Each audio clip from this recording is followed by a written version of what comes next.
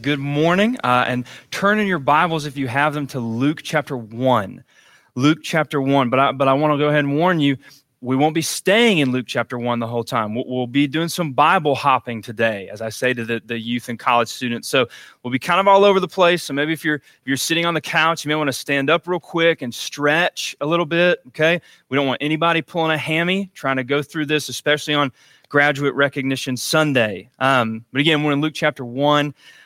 For any of you who have just joined us online, again, I'm Pastor Ryan Matherly. I'm the youth and college guy here, and it is Graduate Recognition Sunday. And though we just honored our graduates virtually a few minutes ago, I think we can all agree, whether you're a graduate or not, it's just not quite the same. This is obviously a very different Graduate Recognition Sunday. Certainly one that none of us were expecting. And I think that all of us in some way, right, not just our graduates, but all of us are kind of in the same boat in that we certainly did not see this strange season coming. But I want to remind you that we know and worship the God who did see this coming, and who is doing more in this time than we could possibly ask or imagine, who is doing, as Habakkuk 1:5 says, something in our days that we would not believe even if he told us. Let me speak directly to our graduates for a second, especially to those in high school and college, but to everyone. I know this is not the ending you had in mind. And yes, you will see in the coming months and years that you have so much life ahead of you, but the promise of a future doesn't diminish the importance of right now.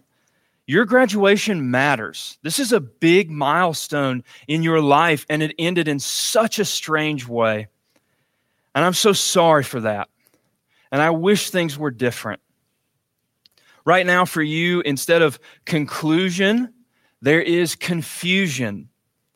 Instead of group pictures and celebrations, you have to talk to your friends mostly through Skype or FaceTime or Zoom. And you, as well as your teachers, have to stress over online learning and turning in assignments or not turning them in. You had to quickly clean out your dorm and leave many goodbyes unsaid. I know this is not what you wanted. This is not the finale that you or your parents or any of us had in mind. All of us, right, are feeling the strangeness and the strain of our time. And so as we get ready for a new season in kind of a new world, I want to encourage you this morning. And though I'm speaking to this group of graduates, let me speak to all of us, myself included. To anyone who finds themselves in a strange season where so many schedules and carefully laid plans have been flipped upside down.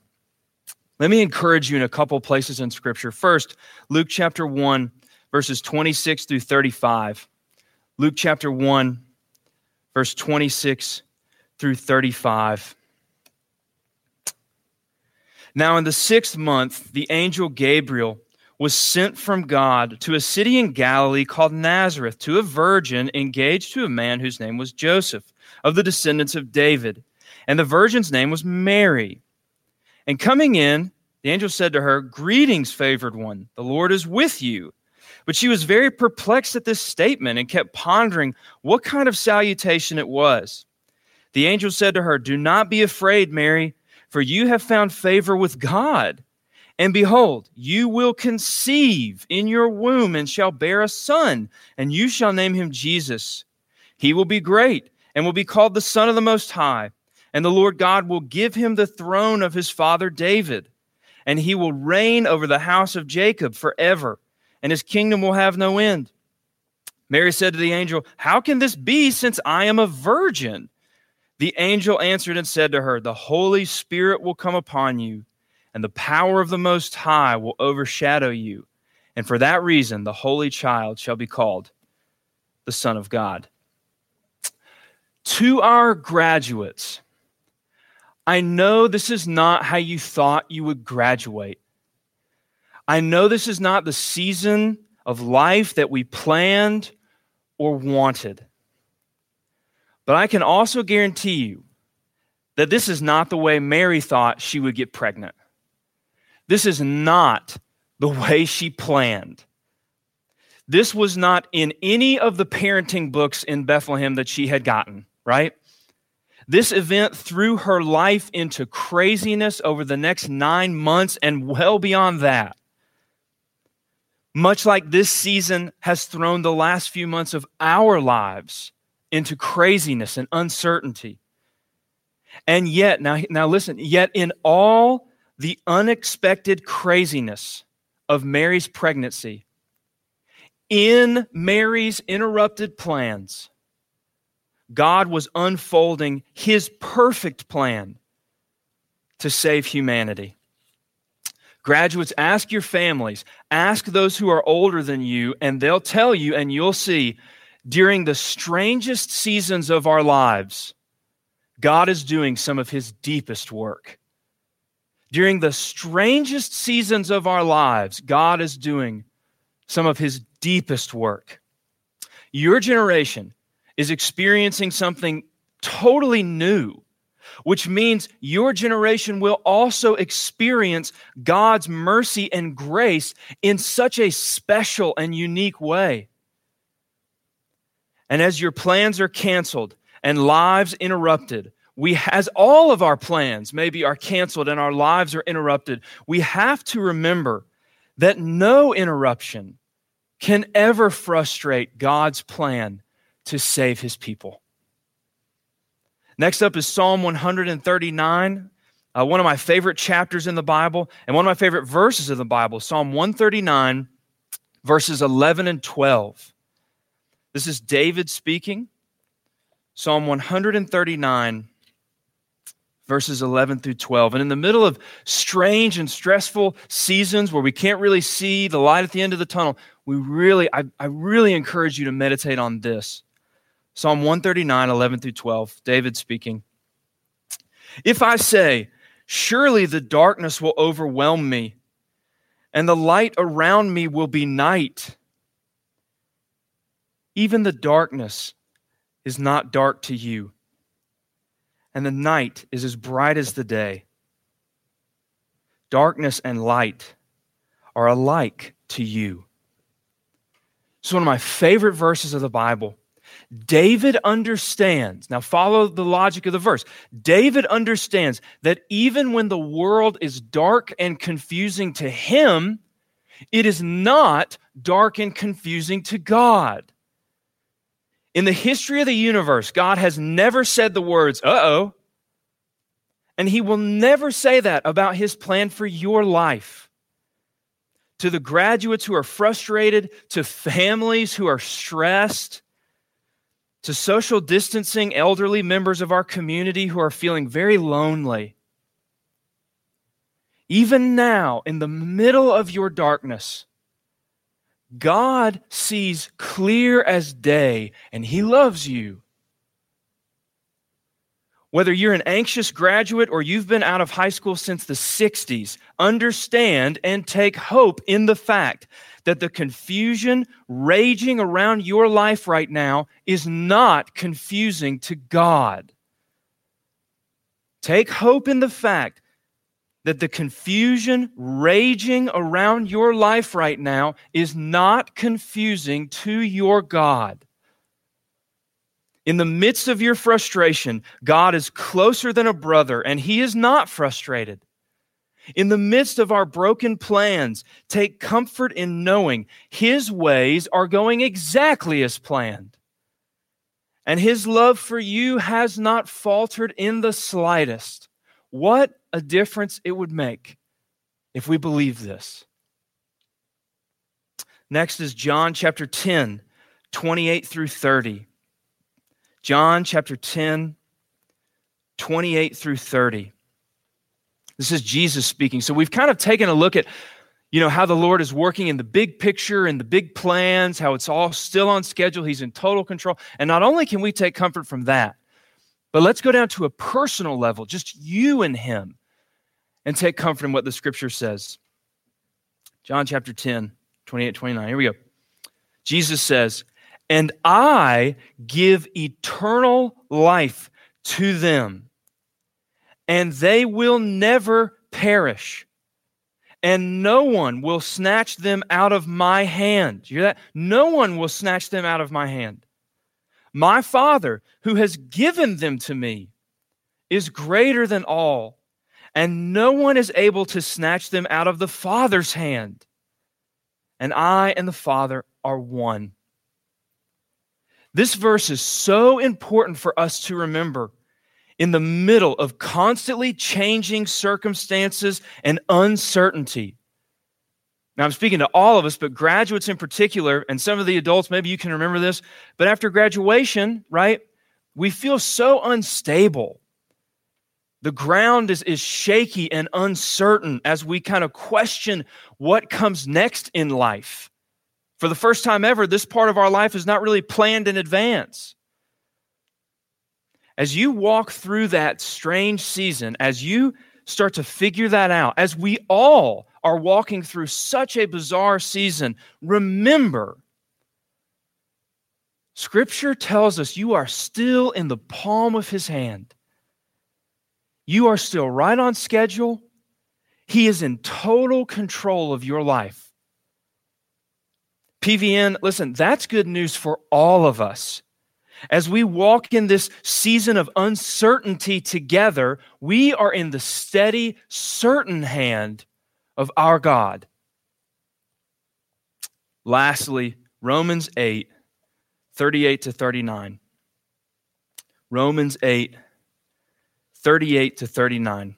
One of the best parts of Scripture in all of the Bible. If I can even say it like that, it's all great. This one is awesome. Romans 8, 38 to 39, Paul says this: "For I am convinced that neither death nor life, nor angels nor principalities, nor things present nor things to come, nor powers, nor height, nor depth, nor any other created thing will be able to separate us from the love of God, which is in Christ Jesus our Lord." Now, the Bible is timeless. That's part of its beauty, right? Heaven and earth will pass away, but my words will never pass away. The Bible is timeless, but let me put that into terms for our day. "For I am convinced that neither confusion, nor fear, nor broken plans, nor uncertainty, nor sickness or disease, nor heartbreak or politics, nor poverty or foolishness or frustration will ever be able to separate us from the love of God in Christ Jesus our Lord." Listen to me.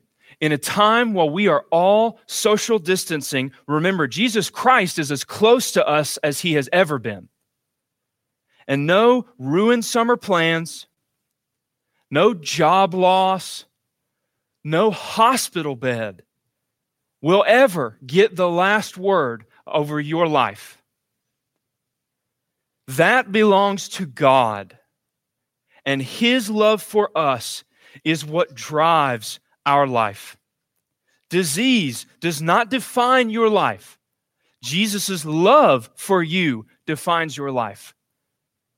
That's the driving force behind it all. COVID, confusion, and job loss does not define your life. Jesus' love for you gets the last word in your life. Graduates, God was in control when you were struggling through history or algebra, amen? God was there when you rear-ended that mailbox that just came out of nowhere while you were learning how to drive. And however he got you through it, he got you through it. And he's still on the throne today, getting you through this right now. My prayer for high school and college and all graduates, my prayer for our entire church during this season is that the banner over our lives will not be, when's this going to be over? My prayer is that the banner over our lives every day of this season would be Genesis 50:20. You meant it for evil, but God meant it for good. The world is dying, literally dying, for a generation of high school and college students and adults and seniors who, in the midst of all this craziness, would say, I know God is working in hospitals, in government, in families, in my life, and I know He is because the Bible tells me He is. And I don't need anything else as proof. I don't need the perfect graduation. I don't need the perfect job. I don't even need perfect health because I have Jesus. The world needs graduates who can say, He is enough. Louis Giglio of Passion City Church said it best. I want you to listen to this. This is what he says. The greatest tragedy I can think of is someone who comes through medical care and survives a scare with COVID-19 and goes right back to a life that is without hope and without God and without purpose and without eternity, only to die in another season, in another day, without the Creator who made you for Himself. I can't wait for things to get back to normal. Well, one of the things Jesus may be showing you is that your normal does not include Him. Does our perfect college experience include Jesus Christ? And even if you're not a graduate, does our nice picket fence life honor the Creator of the universe who sent His Son to die so that we could live forever with Him? C.S. Lewis tells us God shouts to us in our pain. I know you're disappointed and confused, and I know this is not what you wanted. God knows that too, so run to Him. In our darkest days, in our deepest sins, in a world that is constantly changing, Jesus Christ's love for us will not change. Let me close with this. I read a Christian children's book a few months ago that you may want to get your hands on. It's called The Moon is Always Round by a man named Jonathan Gibson. And in the book, Jonathan was trying to figure out how he can teach his 4-year-old son, 4 years old, how he can teach his 4-year-old son the concept that God is always good no matter what happens. How do you teach a 4-year-old that God is always good no matter what happens? This is what he says. Even when we cannot see the whole moon as it orbits the earth, the moon is always round. It's the same with God's goodness. There are times in our lives when things happen that make us question or doubt God's goodness. But just because we cannot always see God's goodness during difficult times, this does not mean that God is not good. God is always good, even though we cannot always see it. Just like the moon is always round, even when we cannot see all of it. When life is perfectly predictable and good, God is using those great days to draw you closer to Jesus Christ. And when life becomes unexpected and days are dark, God is at work using in those dark days to draw you closer to Jesus Christ. And from graduates to children, to the oldest members of our church, no matter what clouds obscure your view, the moon is always round. And God's love for you will never change.